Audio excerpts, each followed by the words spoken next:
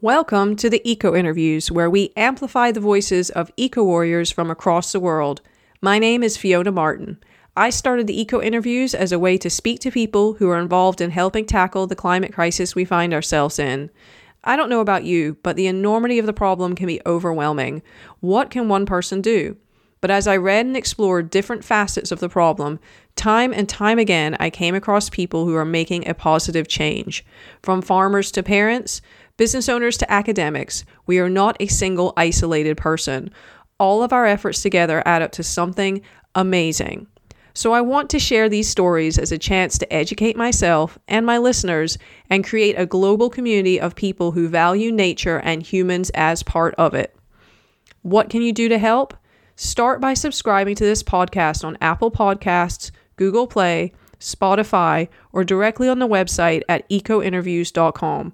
That's www.eco-interviews.com. Leave us a rating on Apple Podcasts. That really helps us reach more people. If you enjoy this podcast, please share it with your friends. Join us on social media on Facebook, Instagram, and YouTube. If you're so inclined, we have a Patreon account set up at patreon.com/ecointerviews. I hope you find these conversations as interesting as I do. If you have any suggestions for topics or speakers, please reach out to us on social media. Your support is appreciated. We're all in this together, so let's figure it out together.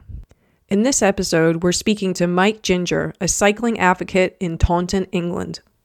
Welcome, Mike. Welcome to the Eco Interviews. How are you doing this evening? Very well, thank you. Yeah, had a good day out walking on the Quantock Hills in Somerset. So, yeah, had a lovely day. Thank you. Wonderful. Well, we're excited to have Mike Ginger with us. I'm going to introduce you briefly for our audience, and then we will start our interview. So, Mike Ginger has had a long-standing commitment to sustainable travel issues, clean energy and energy conservation, growing food, and lower impact consumption. He finds it regretful that the media and political process has been slow to recognize deep environmental problems associated with obsession with conventional definitions of economic growth. Mike has worked on a series of sustainable travel projects, including early cycle planning, infrastructure implementation, and promotion and engagement in Bristol, UK. Mike is currently retired and using his time as a cycle campaigner and is a founder of the Taunton Area Cycling Campaign. He's a proud steward of 2 allotments and an active member of Taunton Transition Town. So Mike, tell us a little bit more about your involvement in the environmentalist movement.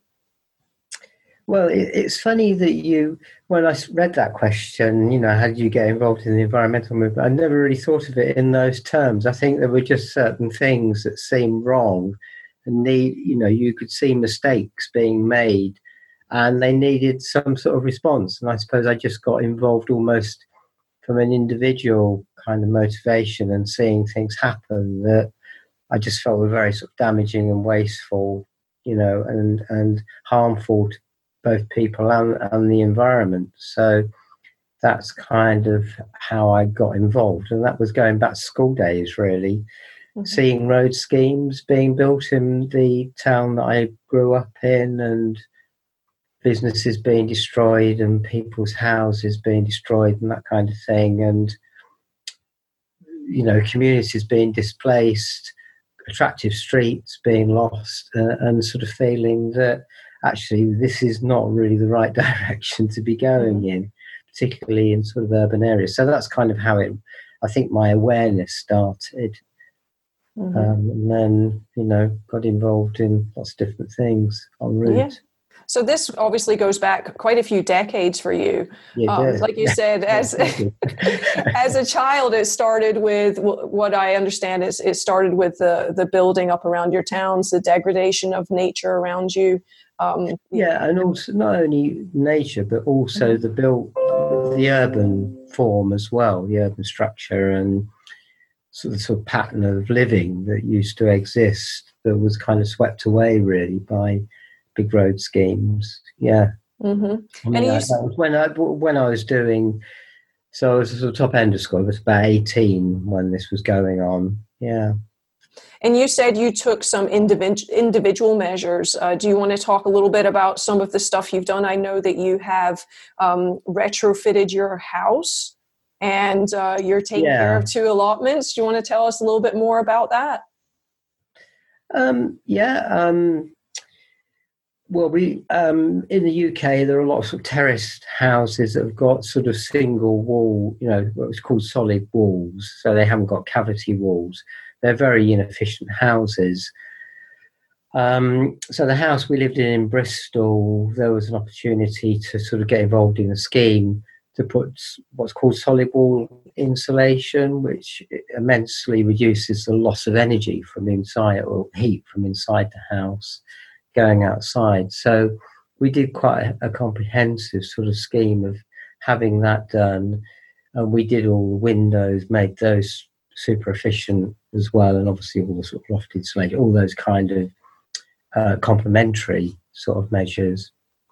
So that was just something that we're able to do, on a sort of personal, individual level. Sorry? Solar panels. Yes, solar panel. I'm being prompted here.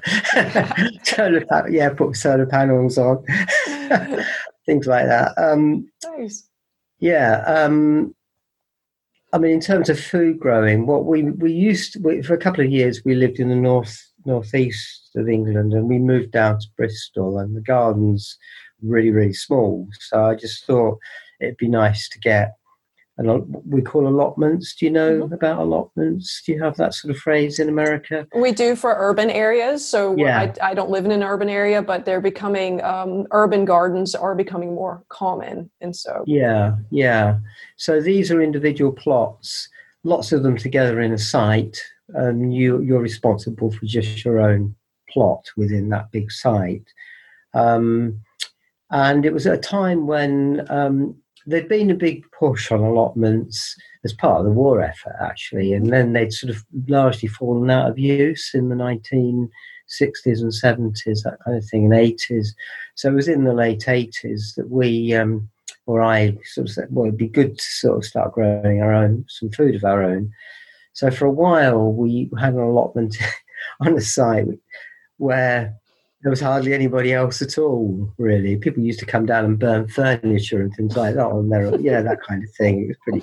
But then there's been a real resurgence in allotments in the UK, and now there are waiting lists and even new sites being created. So we started off with what I'd not really done food growing before. We started with one that went quite well, and by the time we left Bristol, we had three of these plots. Wow. And we planted sort of apple trees and things like that. So, so that was good. And we had a neighbour as well who took on the site, adjacent to us, who was a really good friend, became a really good friend. And so there was a lot of, cross-fertilisation of stuff going on there. So that's been really nice. And we moved to Taunton about 4 years ago, and before moving, definitely needed to make sure we could get allotments here, which we have done. We've got a couple of allotments here on different sites. Yeah, so it's just lovely being able to grow food more or less throughout the whole year. Actually, if you plan it. Oh. Do you grow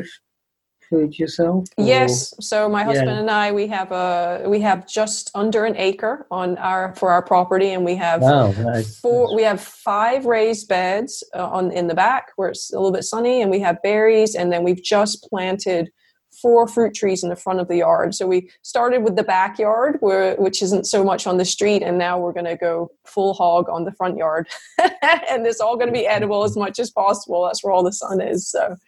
Yeah. That sounds good. Yeah. So you mentioned something that's interesting that I didn't write out initially, but the popularity of allotments. So my father was a child during World War II in Glasgow, and so he went through rationing, and they were very inner city. They actually were separated from their parents and sent out to the country during the bombing. And so he experienced rationing, and his father grew potatoes, I think. And you mentioned that they were popular during World War II. Even in the U.S., they had victory gardens. And then after the war, as we started to prosper more, that all of that learning and the interest in it was lost. But now we have this uptick in it, which I imagine is driven by the climate crisis. But how do you experience it as you've actually experienced it? Because I wasn't around during the war and I can only hear the stories, and maybe you weren't either, but my dad has mentioned it as a young child, the allotments, and then they've kind of disappeared. Yeah. I mean, I wasn't around when they went through that first phase of population. Well, I was around, but I wasn't doing allotments. So my involvement was really probably at the lowest point of allotments, when people who'd had allotments during that period, they were dying off, a lot of them. So all these allotments were becoming vacant, plots were becoming vacant, and nobody was taking them up. So it was very difficult for them to get new tenants for quite a long time. I mean, whether it was related to, I think it was, in the UK, I mean, we've had kind of various sort of waves of green activism. And even in the 70s, there were, we've got the Centre for Alternative Technology, for example, in Wales, which has done a lot of sort of development work. I mean, that was established in the 1970s, so there's been a certain level of consciousness, I think, there the whole time, well, since the sort of 70s, and it's kind of had the odd surge from time to time, and that sort of, people have got interested in doing practical things that are more kind of lower impact, and I suppose, sort of the production and the consumption process become closer, don't they? You're not remote from the actual production process. So I think it was during that sort of, I mean, even in the 1980s, there was a European election, actually, when the Green Party got 20% of the vote, which was previously unheard of, but then it fell back again.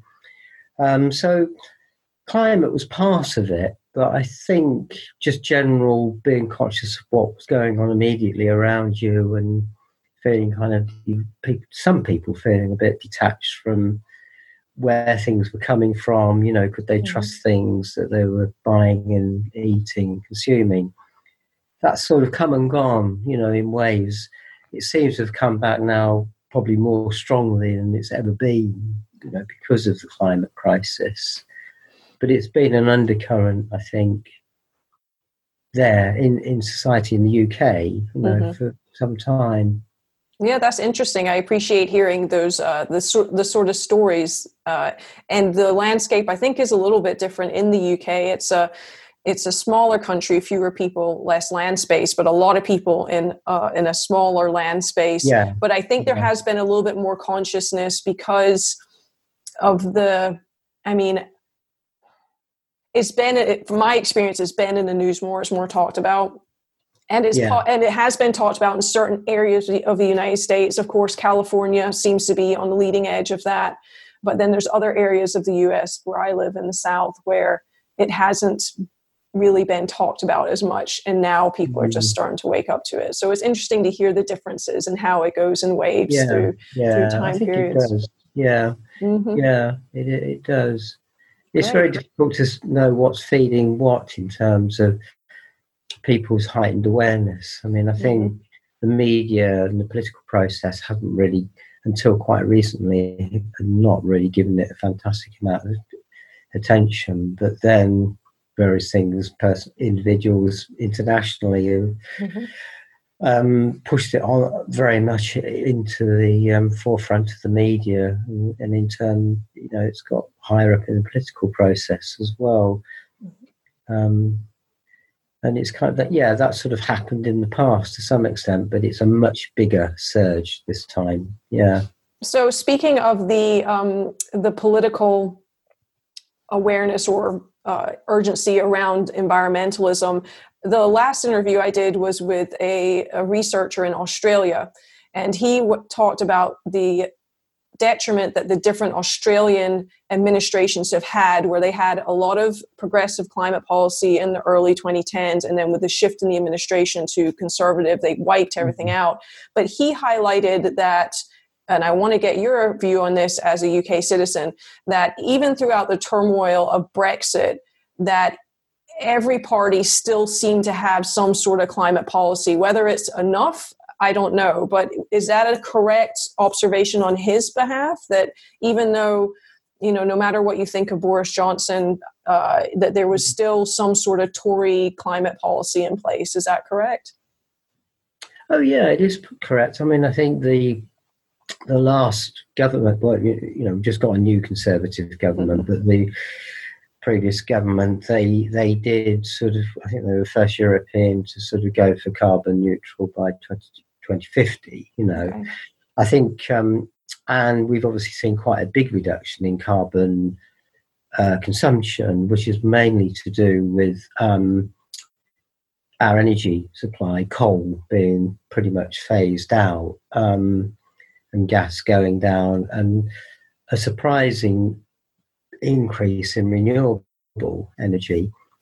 But having said that, people are sort of saying, well, to what extent is it because of government policy that's happened, almost in spite of government policy? And there are some contradictory things that have been happening. They were sort of opening up the possibility for fracking licenses. They just before the general election, they actually said, no, we're going to have a moratorium on fracking. But that was just before the general election. And I think there might have been some seats that could have been quite marginal where fracking was an issue locally. So what level of long-term commitment there is to that, remains to be seen. They also banned onshore wind farms in the UK, which is actually the cheapest way of producing renewable energy.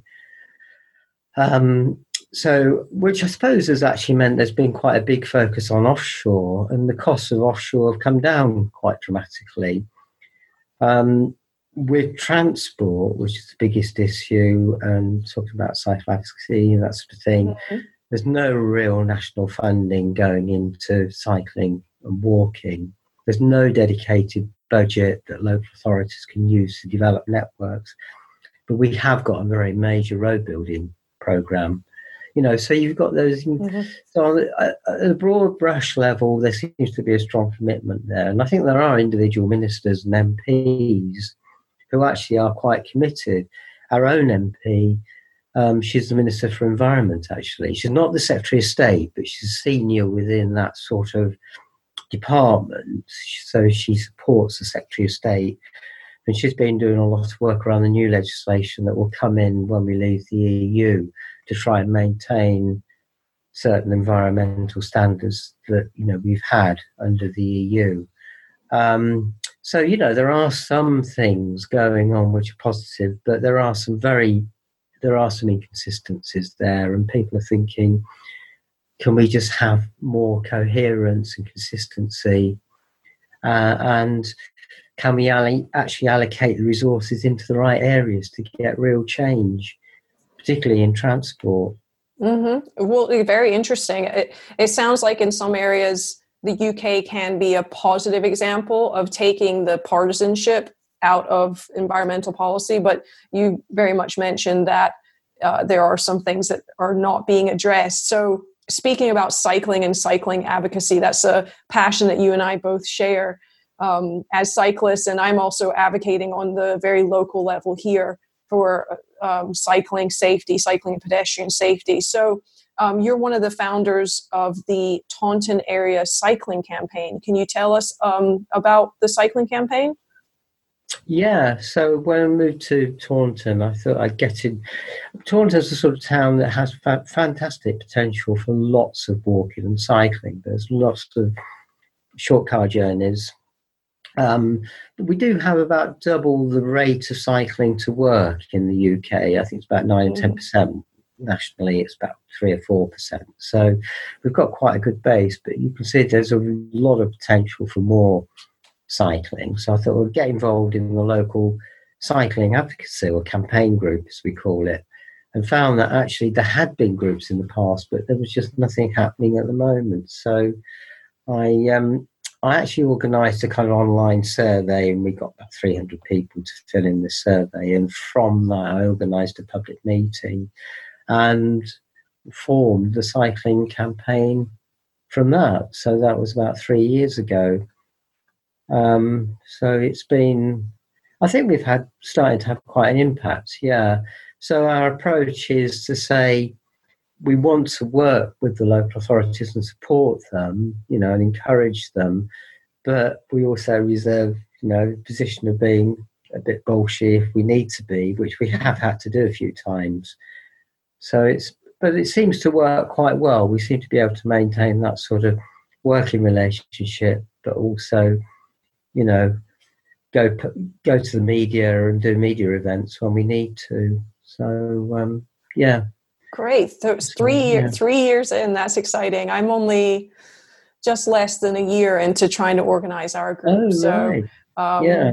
I'm excited to not only share this interview with my sort of environmentally aware audience, but I want to also share this with the advocacy group I'm working on to hold you up as an example and to share more about the Taunton Area Cycling Campaign. So can you describe the difficulties you have faced as a cyclist, and then in a broader sense within the cycling campaign in and where you live? Well, as a cyclist individually, I mean, there's sort of two aspects to that. I suppose one is just trying to travel around by bike, and the other aspect is sort of relationships in work context and social context. So traveling around, we lived in Birmingham for a while, which is the second biggest city in the UK, and they had a major sort of urban road building program with these vast junctions. So if you wanted to cycling from the suburbs into the centre of Birmingham, you had to take on these massive free flow junctions. I mean, I'm sure you're very familiar with those sorts of layouts in the US, because I think a lot of the design ideas came from the US. You're welcome. You're welcome. Yeah.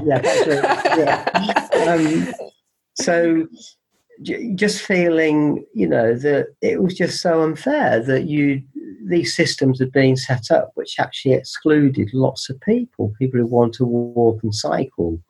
And then obviously, traveling around, sort of relationships with other road users as well. I mean, I tend to find that most drivers are actually okay, but there are some pretty aggressive drivers who do take ridiculous risks at, our personal sort of expense and safety.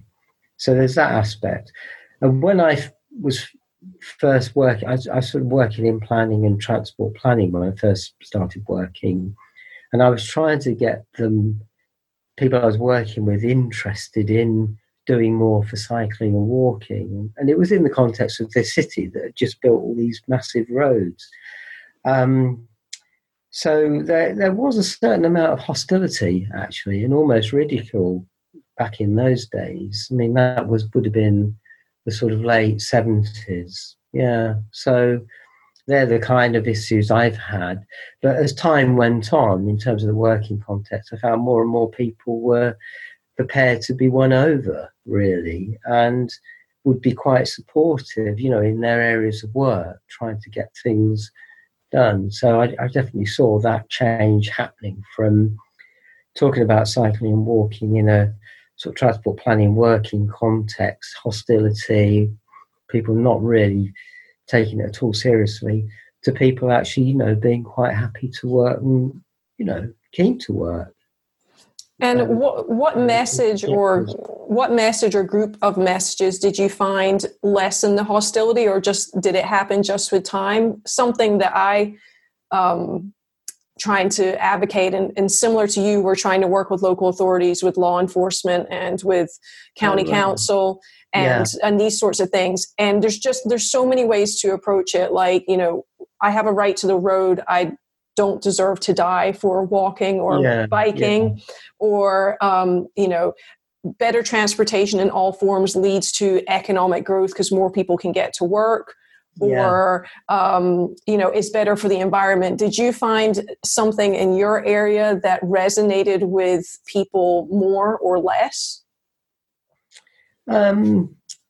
I don't think there was one single thing. I think, as you say, you need to have the sort of range of arguments, and you'll find that in some contexts, some arguments are more persuasive, and other contexts, and sometimes it's just down to individuals, isn't it? Some people are just a bit more open-minded and receptive, and they see you as a human being, and they respond in that way. Other people are quite sort of stubborn and closed. So, I mean, I wouldn't say it's necessarily a smooth thing. And even now, you get people who can be quite sort of rigid and inflexible in their approach.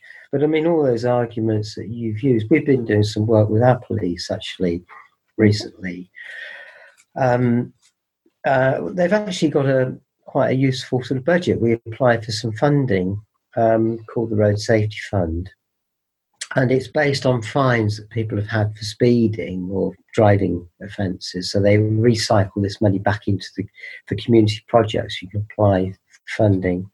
So we one of the issues in the UK is what we call the Safe Pass message. So that's trying to get motorists to understand that they need to give you a wide space when they're overtaking. Recommended sort of 1.5 metres, although that's obviously not possible on every road, but as a sort of general guideline. So we got some funding, and we had some high visibility vests and backpack covers with the message on the back, sort of, and that's gone down really well. So people have been wearing those, and they've been finding it is making a difference. It has the word please in it as well. Somebody said to me the other day, actually, when you say please, it does make a big difference, So stuff like that. The police, you can report an accident, but now they've got sort of mechanism where you can report close misses. And they say they're gathering this sort of intelligence so that they can then focus their campaigns in the future. They can sort of target how they put their resources in the future, and they will accept camera footage, and they have done some follow-up from camera footage, although there haven't been any injuries as a result of that incident. So but again, with the police, it really depends a lot on who you're dealing with. So we've dealt with some people who've been really good and other people who've been quite difficult. So that's all very much 2 steps forward, 1 back, but it is 2 steps forward and only 1 back, So yeah. Well, that's great to hear that they're recycling the funds that you were able to access. That's certainly something. Finding funding is been difficult, and it's hard.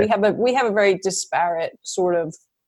Who do you go after? There's a lot of nonprofits out there, and so you can apply for a million different grants, and we're getting there. We're getting there. The thing I find about cycling advocacy is when you speak to people about it, there's no one who will say to your face yet that you deserve to be run over because you're on a bike or on foot.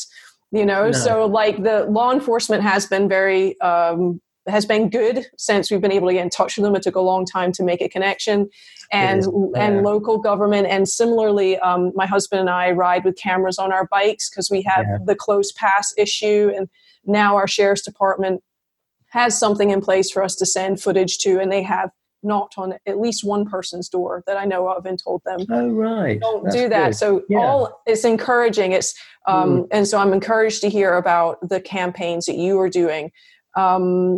So how do you see cycling and cycling infrastructure changing our current transportation landscape? What would you love to see in an ideal world when it comes to multimodal transportation?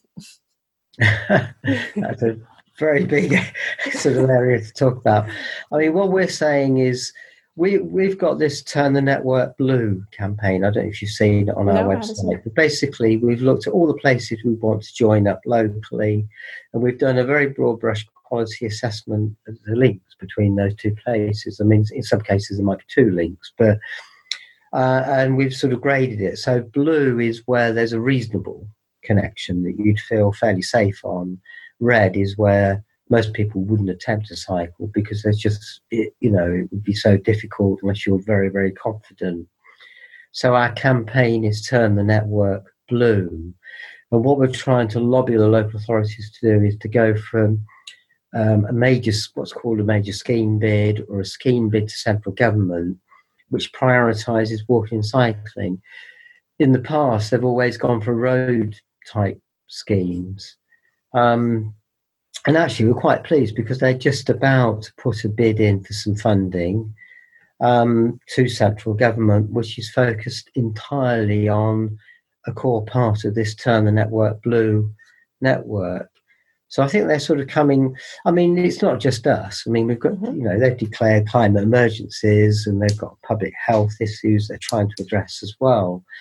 But I think we've sort of helped to push it along. So they are now seriously looking at how they can access funds externally to improve the network locally. We've got two tiers. We've got a highway authority, which is the upper tier, and then we've got the planning authority, which is the lower tier. And again, we're working with them quite a bit because there's quite a lot that they can do. And they're securing funds through the planning process that they're going to be putting into walking and cycling infrastructure as well. So slowly we're starting to get to a point where money is being earmarked, being sought through bids, which can come to a reasonable sum. And we've been working on a thing called a local cycling and walking infrastructure plan, LSWIP for short, because it's a real mouthful. And our group did about 25 route audits during the summer, which have fed into this plan, which the Highway Authority have submitted to the government. So we're hoping that some money will come from that as well. So what we're sort of saying is Turn the Network Blue. That will give you a kind of core network of routes. And then within the urban areas, all housing to be within 400 metres of that network. I mean, that network could be achieved through a number of means, looking at the Dutch sort of model, for example. So obviously on main roads, you do need segregation on higher speed main roads. But on lower speed roads in residential areas, you can close roads off and create gaps for cyclists, and that can form very good routes and encourage cycling because the driving alternatives become longer. So it will be a mixture of measures, I think, from that point of view. It's a question of how bold and ambitious the local authorities will be when it comes to actually doing the detailed design. One of the big issues for us is the detailed design of cycling infrastructure as well. We have a certain amount of cycling infrastructure in Taunton, but it's not very well designed. So every time you get to a junction or a side road, you have to sort of more or less give way. Whereas if you're on the road, you just keep going, don't you? Mm-hmm. Cyclists don't want to keep losing momentum and having a conflict point every few hundred metres. So we're doing a lot of work. And again, the thinking in the UK is moving in the right direction now to have much better standards for designing cycling infrastructure. So what it would look like, I suppose, would be something like the sort of Dutch style of infrastructure on the ground and treatment of junctions. And we think probably we could at least double or maybe sort of treble. So from the 9% journey to work, if that, say, went up to 25, you get up to 25%, that would have a major impact on transport conditions, environmental quality, public realm, the economy, as you say, more people having access. We've got quite a weak public transport system here, so there are no buses in the evening or on Sunday, or very few on Sunday. So for people who don't have access to a car, it's quite limited. If you could ride a bike, you suddenly can get to far more things. And obviously e-bikes are quite a significant part of the picture as well, because we've got quite a big sort of rural hinterland with quite sizable settlements, but they're, sort of 5-10 miles from the centre of Taunton, which for many people, even with good cycling infrastructure, would be quite, bit of an ask to do those sorts of journeys. But with e-bikes, suddenly become quite possible. So, there's quite a lot of things coming together, I think, which could be possible. What we really need, though, is for our government to have a an allocated budget, national budget, so that the local authorities can plan ahead with certainty that resources will be available, rather than having to go for these one-off bids every 5 minutes. We call them beauty contests because that's what they are. All these local authorities are competing with each other, and it takes up a lot of their resource, and sometimes they don't even get any money out of it. And it's not a good way to do long-term planning. So in a roundabout, hopefully that's covered the question in a roundabout way. Yeah. I mean, it excites me to hear the progress you guys have made, and then the issues you're facing. We have, where I live specifically, we have very similar issues, except we have even less infrastructure, transportation-wise. Our entire country was built around the car, and where I live specifically is completely car-centric. We don't have any public transportation. There are no buses. So, and we don't even have sidewalks in my town. So you'll see people walking through the grass to get to their job. And then it's not, if there's someone with disabilities, that's even worse. And if you're an older person and you are unable to drive, you are basically relegated to your house or the care home, which is really really sad. And like you said, the multimodal aspect and having a bike and having e-bikes. I don't ride an e-bike myself, but I can certainly I certainly see the benefits. My husband and I were in Switzerland this summer, and hills everywhere, not just in the Alps, but absolutely everywhere. And we were huffing up this really steep hill in the town we were staying in, and this older woman went zipping by us on the e-bike, and I was like, but she was doing her shopping in a very, a fantastic way to get out, and no need to take the car for those short journeys. Whereas where I live right now, if you want to go, I think the food store is 3 miles away from me. You have to take the car. I have run there before, but it is taking your life in your hands, which is not a pleasant experience. We will. And I think we have the same issues, like you said. If there is a centralized fund or a directive coming from a centralized government that disperses it out instead of exactly what you mentioned. For us, it's like applying for grants, and it takes a lot of time, and then the funds can be quite small as well. So what can you do with $10,000 or $75,000? Now, I wouldn't turn down any of that money, of course, but when it comes to making significant changes in that long-term planning that's needed, it has to be taken into account from the beginning of road planning and road restoration projects. And $10,000 isn't going to do that. I can't do anything with that, so. No, definitely not. No. I mean, another thing we've been trying to do, and it's a bit of a stopgap before we get all the infrastructure, is one-to-one confidence sessions with people. And we've managed to access, again, very small amounts of money, £1,000 here, 500 there. But we've got a thing called Bikeability in the UK. I don't know if you've heard about this. But basically, there's 3 stages, and it's a sort of nationally recognised standard for training people up to certain standards in terms of their cycling competence and skills. So you start off with 1, which is the sort of primary school kids, and that's just in the playground. But level 3 is aimed at sort of giving confidence and skills to people who can go out and cycle on the road system, and a bit more confident in sort of dealing with junctions and traffic. So we've been doing a bit of that, and the uptake has been 100% for women, which is interesting. Yeah. That is interesting. About 40 people, but there's 40 people that are now cycling that wouldn't have been doing before.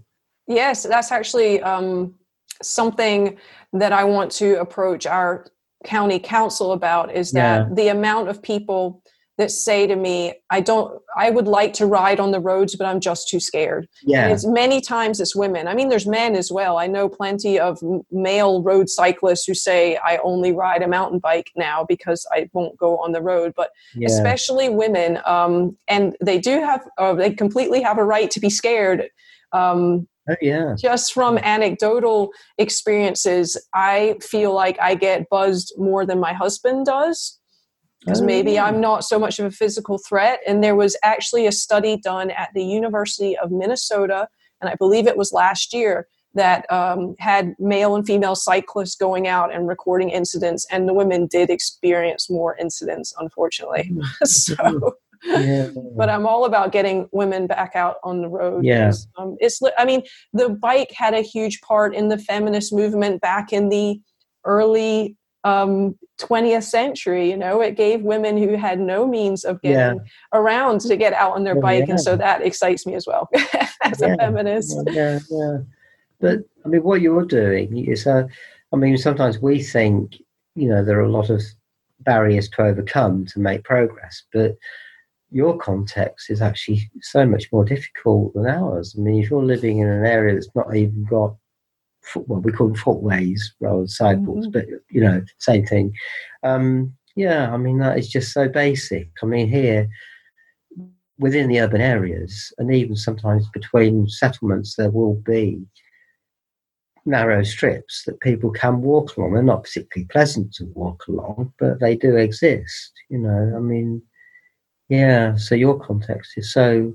But we have to keep at it.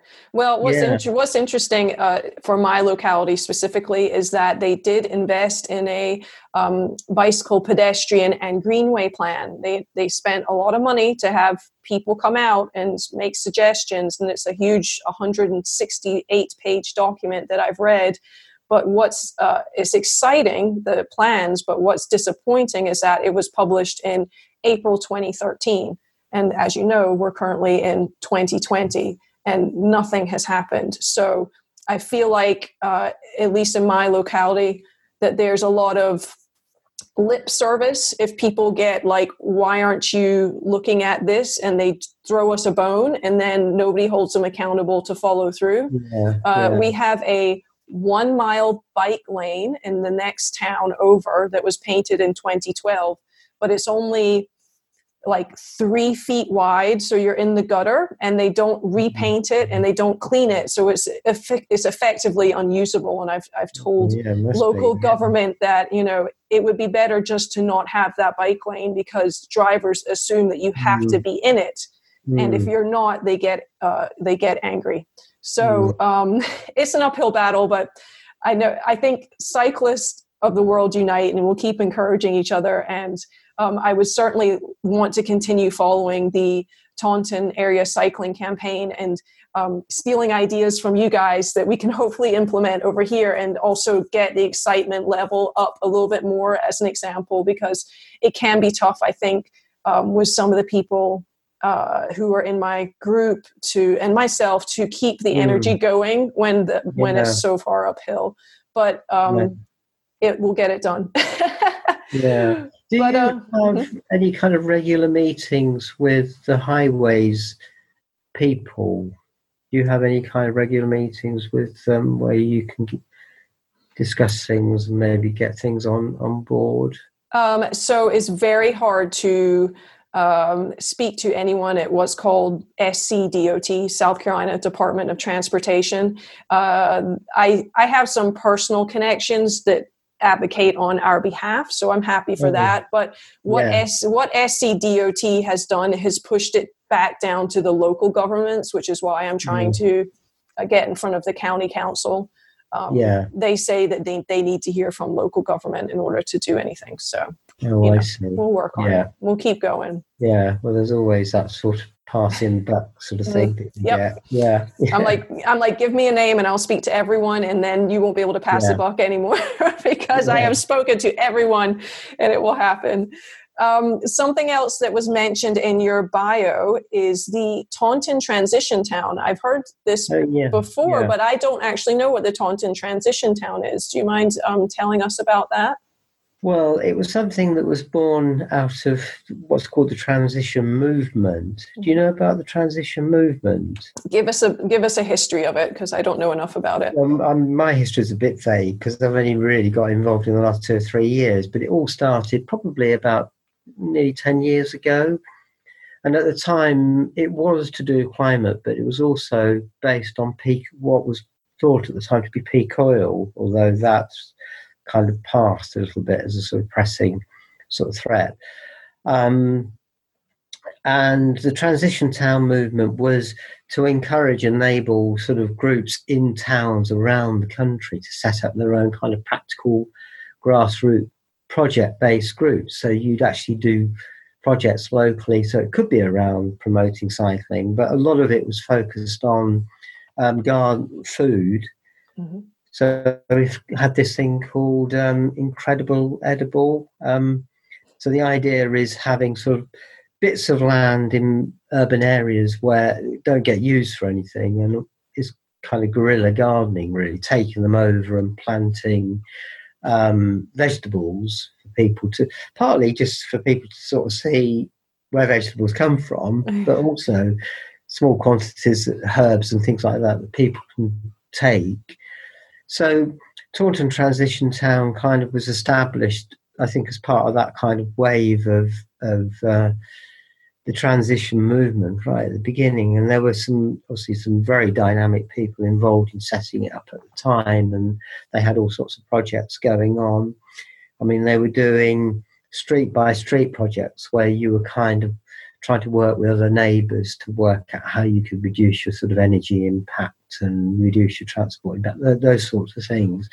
One-to-one advice and conversation. And actually, when I first came to Taunton, I went to the first meeting, and they were about to wind up the group, actually. Once you've got a structure for a group, you don't really want to throw it away because new people might come in. And so in the end, it was decided to sort of keep it going for another year. And then more people did start to get involved. So, so I think most of the work we're doing at the moment, we're trying to set up a thing called a repair cafe. We've got a date to start that in April. Mm-hmm. So the idea is that people bring in their sort of broken things and get them fixed by knowledgeable people who can do that sort of thing. So it'll be doing things like electronic stuff and computers and fabrics, that kind of thing. And there's been a growing project as well, growing vegetables in quite a nice location next to the river, and some events. We've run film shows, some of the sort of current environmental films that have been coming out. And we had a big event in the town centre called Going Green. So there are a whole range of activities there. People could sort of drop in and get advice and information. There was music going on and refreshments. So sort of range of things. I mean, some groups have done a lot more actually, and have become sort of little incorporated companies in their own right, and we've managed to access quite a lot of money. There's a guy called Bob Hopkins. He's really thought to be the founder. Rob Hopkins. He's the founder of the transition movement, so it's worth looking him up online, actually, just to get. He's based in a town called Totnes in Devon, okay. Which is sort of seen as being one of the centres of the transition town movement. Yeah, so Taunton Transition Town is just one of hundreds of towns that have set up these groups. That sounds exciting. Yeah, it's good stuff. Yeah. The repair cafe is exciting. I think I know I've heard of movements, or like in your neighborhood, you can have a shared tools receptacle, I guess, and that those sort of like community-based grassroots cooperative activities are super exciting. I can't say that we're there yet in our neighborhood, but we did have an environmental win in the town next door. They just banned single-use plastic bags for the whole town. And so that's a movement that's happening in the US, ban single-use plastic and the straws. And I think, while it's not going to save the planet, it's it's getting people to think a little bit differently because they are forced to not use the single-use plastic. Do you guys have that movement happening so much? Yeah. I think there's been, in the last couple of years, did you see the Blue Planet series at all? Yeah, I mean, that's sort of raised the consciousness dramatically around plastics. And actually there was a very strong focus on plastics and reducing single-use plastics. And it was almost as if it was almost being too much of a focus and people weren't looking at the other issues. But in terms of mobilizing, articulate, I think, people sort of think these things, don't they? They think, it's not good, we've got all this plastic, but they need something to articulate it and almost get a mass voice. And that happened, I think, with Blue Planet and David Attenborough. So it's very, very strong. I mean, I think it was probably about 3 years ago, the government said you've got to charge for carrier bags in supermarkets. And some people are really grumbly about that. But I mean, it's just in the past now, and everybody's just used to it, and it's all very straightforward. Yeah, we're 4 weeks into our plastic bag ban, so we still have a little bit of grumbling here and there in the parking lot about having to pay for a paper bag. I've been bringing my own bags for a while now, and you're right. We get stuck in our ways. There's a lot of stuff going on. We don't want to make changes, but once you do make the small changes, it gets easier, and then you realize, there weren't these plastic bags 50 years ago, and somehow everyone was just fine, and we didn't have all these plastic bottles, but we somehow did okay. And that's where it's interesting, speaking to my father about when he was a child during World War II, and he was like, we used to have to take all the glass to the store. And I'm like, yes, that's what we need to get back to. But his generation saw the single use as such a relief that they didn't have to do that. So I find, my father and his wife, they're in their mid 80s. They're extremely reluctant to this change. But I have to just help them out. I got them some bags and stuff. So they weren't so stressed about it. It's okay. We'll get through it. Oh. Yeah. Yeah, well, I suppose people probably sort of relate that kind of behaviour to quite frugal, difficult times, don't they? Exactly. Yeah. Single use was this single use was this luxury, especially my dad very much watched the American movies back then and wanted to move and live in America, which is hence why I live in America. But, that sort of disposable culture was seen as such a luxury. And so it's interesting, the different perceptions and how that affects people's actions and what they think is okay. It's funny, actually, when my husband and I started composting 4 years ago, I said to my dad, we used to have 3 bags of rubbish go out every week, and now we only have 1 bag. And he was like, oh, do you save money? Is that why you do it? And I'm like, no. I'm like, it's because it doesn't go to the landfill. But, he doesn't think beyond that. So it's funny that way. Yeah. I mean, my dad's in his 90s, and I remember when I was a kid, we used to go to a thing called an off-license, where you go and buy beer and things like that, and fizzy drinks. And I remember we were taking the bottles back, and the guy who ran the shop saying, actually, in a few weeks' time, you won't be doing this any longer because it's going to be disposable from now. And I do remember my dad and I talking about this, and both are sort of saying, well, that's a bit stupid, isn't it, really? Because that's going to create so much waste. And, there's kind of little conversations when you're younger. I think they sort of stay with you, really. Just little events do stay with you. Yeah, exactly. That being able to dispose of it was a luxury. It's similar. I actually, I lived in Venezuela for a year in 2006. And similarly, if you buy beer, you buy it in a crate in the glass bottle, and you keep the glass bottle and you take it back. And it's not due to environmental reasons. It's due to just the lack of glass. So it goes back to the beer company, and it's washed and it's reused. And so it's not an environmental initiative, but you know, that being able to drink a beer and throw the glass out is seen as something, you know, fancy. Whereas I would love to, we keep our glass, like I have all this glass. I don't know what to do with it. We're trying to figure out what to do with it. It's harder for me. You don't have a recycling system. Not where I live.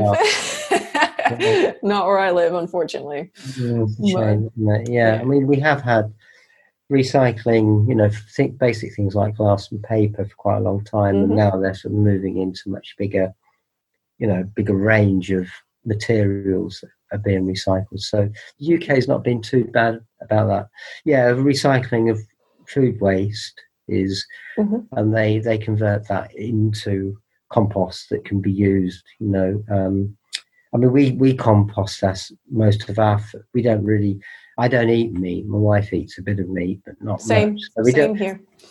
Yeah. So we don't really, all our food waste is easy. We can put it in the compost bins and it just produces all this fantastic stuff that you can use to feed the ground with, which is wonderful. I know. I really love composting. Resource. I see these tubs of green stuff and think, great, that's a resource, you know. I totally agree with you. Once you get into composting, there's something very fulfilling about taking your waste and it becomes food for the food that you grow, you know. And one of the funny things is we always get volunteers out of a compost pile.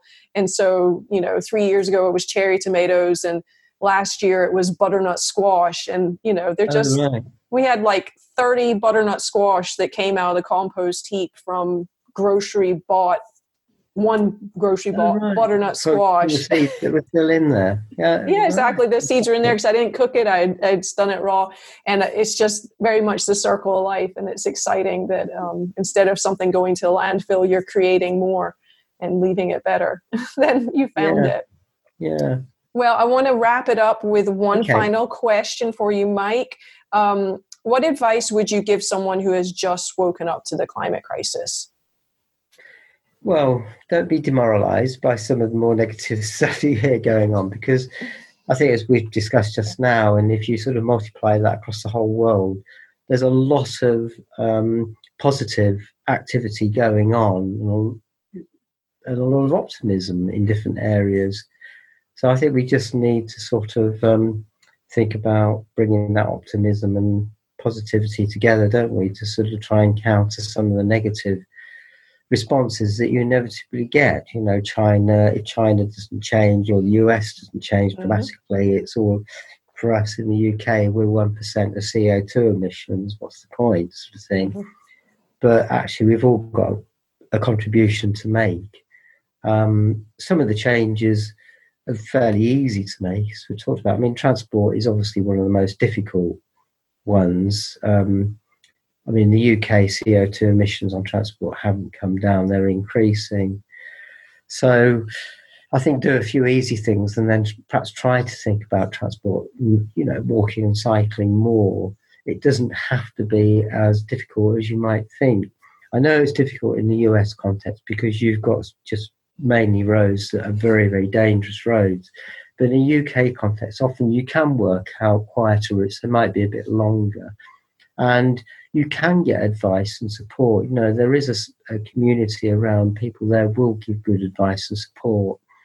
And even things on sort of fixing your bike. You know, there are projects that can help you get that done or enable you to get cheap bikes. So, you know, I suppose I'd sort of say, okay, do the plastics and do the recycling and grow a bit of food if you can, and make sure you've got low energy light bulbs and all that kind of thing. But sooner or later, you know, start thinking about how you get around and benefit yourself by using active transport. You know, you get the health benefits, you do your bit to reduce CO2 emissions.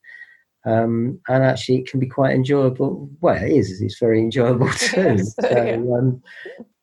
So, Well, thank you, Mike. I think you've highlighted some great grassroots organizing in Taunton behind cycling and the transition town, and what you've done as an individual and what we can all do as individuals to just take some action. I think individual responsibility while the problem is quite large and a single person isn't going to solve it, taking ownership of your individual actions empowers me, at least, to do more things that would help a wider group of people and at least organize people. And as you mentioned, talk to other people, get support, and not be so singular on your own. It's easier when there's more people doing the same thing to get something done. And you're not alone. You are, as you say, you're part of a lot of people who want to see things improve. So there's, just talk to people about it, really, and work out who can give you support and who you can support. Okay, well, I appreciate it, Mike. Thank you so much for taking the time and chatting with us. I look forward to following this Taunton cycling campaign and sharing this interview with people. And I wish you guys the best luck. I do think I will be following you and getting ideas to hopefully improve what we're facing where I live. So great. Well, very good luck to you as well. I mean, as I said before, I think you're obviously facing some very, your context is very, very challenging. So it's fantastic that you're so enthusiastic and determined to have an impact, which I'm sure you will. Yeah. Okay. Well, thank you, Mike. Have a wonderful evening, and we will be in touch. Thank you. Okay. All the best. Bye, Fiona. Okay. Bye. Bye.